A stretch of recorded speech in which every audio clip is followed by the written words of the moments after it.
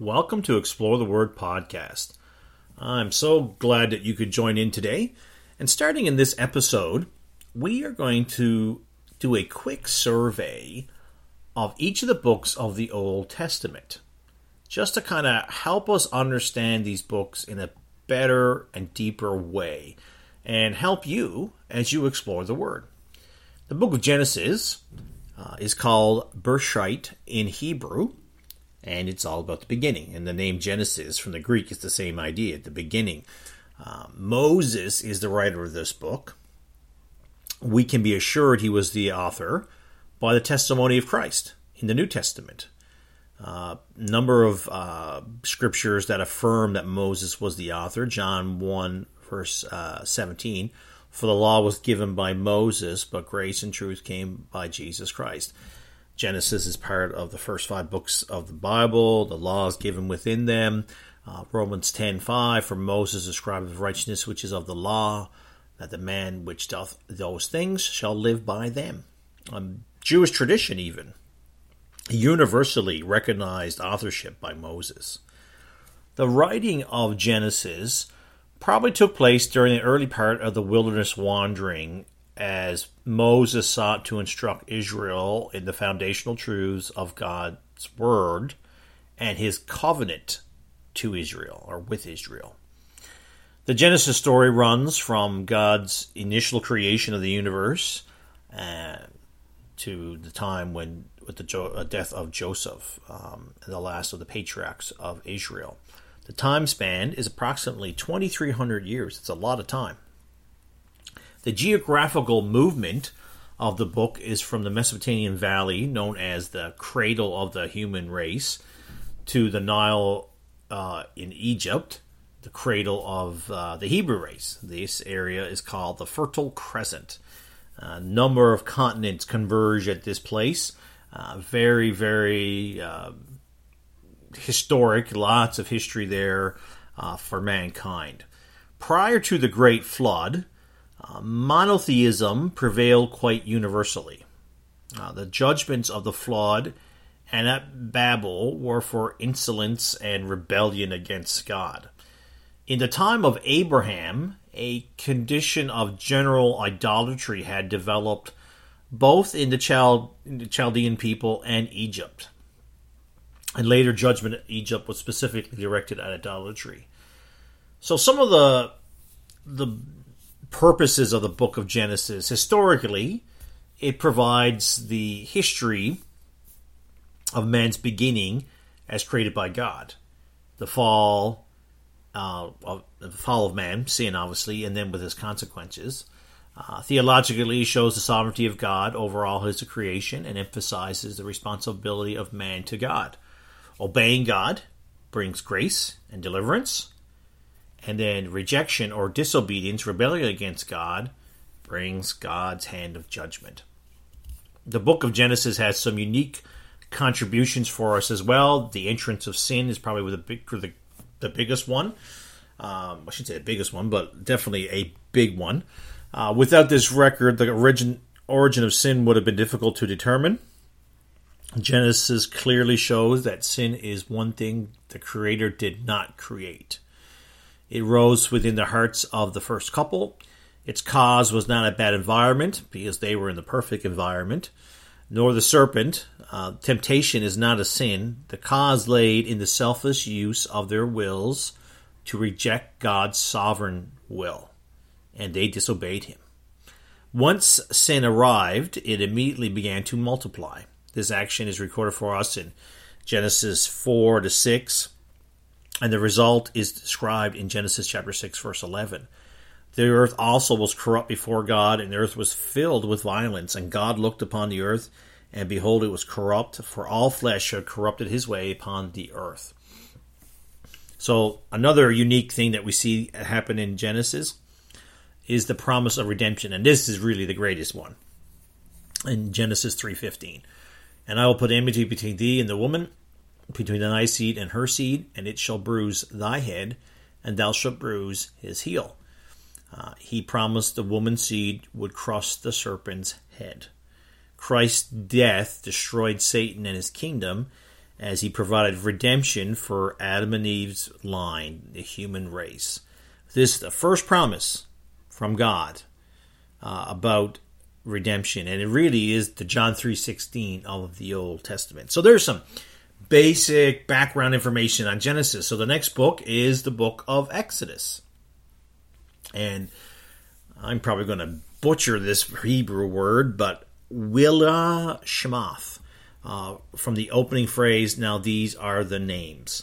The Septuagint translator called it Exodus, the departure. They left Egypt in this book. And the author again was Moses. The scholars believe the date of 1440 BC would allow sufficient time of the writing of this history of Israel during this part of the wilderness wanderings at Kadesh Barnea. In Exodus, we have the life of Moses outlined in 3 40-year specific periods. His first 40 years in Egypt, we find about Moses in the very beginning of the book, and he's a little baby going down the river of Nile, and he's taken into Pharaoh's home, the palace, but he still does have connection with his parents. He was born in Goshen. He was the second son of Amram and Jochebed, and who are of the tribe of Levi. Well, Moses kills an Egyptian. He flees Egypt. And that's the second stage of 40 years in Midian, as an exile from Egypt. He became a shepherd. He married Zipporah, the daughter of Jethro, the priest, and raised 2 sons, Gershom and Eleazar. And that's found in Exodus chapter 18, verses 3 to 4. The last 40 years were in Egypt and the wilderness as Israel's first leader. He taught the people as a prophet. He interceded for them in their idolatries. He provided leadership in leading them out of their bondage and organized them. He did a lot of work. It was really amazing amount of work he did. So a little geography of Egypt here. Ancient Egypt consisted of 2 parts. Lower Egypt with its wide delta region, and then the upper Egypt with its narrow portion of land running along the Nile River. This land was naturally which with the geography and things was isolated from other countries by the desert, by one desert, the sea, and then the upper river rapids. So Egypt didn't receive a lot of rainfall, so it was entirely dependent on the Nile for irrigation and fertilizing the valley. They would have seasons when the river would overflow its banks, and it would then fill in ponds and irrigation areas alongside the river to help with vegetation and growing and things. The ancient Egyptians were very religious. They worshipped many, many gods. They had national gods, they had local gods, and I'm not going to name them all. I'm going to mention some of them, but they had a lot. The chief gods were Ra and Amon-Ra, their sun gods. Horus was another sun god. Horus was a god of the Nile. They worshipped animals as well. A predominant feature of their religion was the belief in life after death. This inspired preparations for death and burial. The rich and the rulers built great tombs to preserve the material possessions to go with them, and we see that even today. We see see it today, but we see the effects of that. That's why we see the pyramids, and that's why so many tombs are emptied when they are found, because they had so many jewels and things laid up that the grave robbers would come and take stuff. But anyway, Joseph's spiritual influence on Israel was significant during his time, but at some point after his death, the nation fell into the same idolatry that Egypt was consuming. It was involved with. The primary purpose of Exodus is described, the redemption from bondage and idolatry in Egypt. This is referring to Israel, and moving her to a place of prominence as the Lord's chosen people. This is demonstrated for us by a number of incredible events. the Exodus from Egypt, which is really incredible.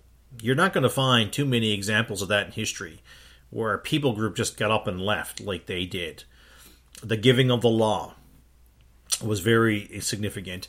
And then the building of the tabernacle, all showing God's hand upon his chosen people. And the book of Exodus has some unique contributions for us as well. The birth of the nation of Israel, just mentioned that. This is the only ancient record of the birth and organization of this nation. We see its beginning under the hand of a cruel power, Pharaoh, Egypt. And we see its exodus from that power, the setting of spiritual, as well as social and civil laws to govern her. We see a lot of that in this book. And her whole beginning is a miracle. Israel as a nation is a miracle. The building of the tabernacle, Israel remained at Mount Sinai occupied with the construction of this divinely designed tabernacle. Its purpose was to represent a place of God's dwelling among his people. And the tabernacle pictures Christ as man's only approach to God. Again, a foreshadowing of Christ in the New Testament, dying, preparing or giving salvation to all who would take it, then they have access to God. So incredible. And again, I hope that this just helps you just understand it just a little bit better. So next time you read it, you get it even a deeper dive into that book of Exodus. So thank you for listening. Hope this episode has been a help and encouragement to you.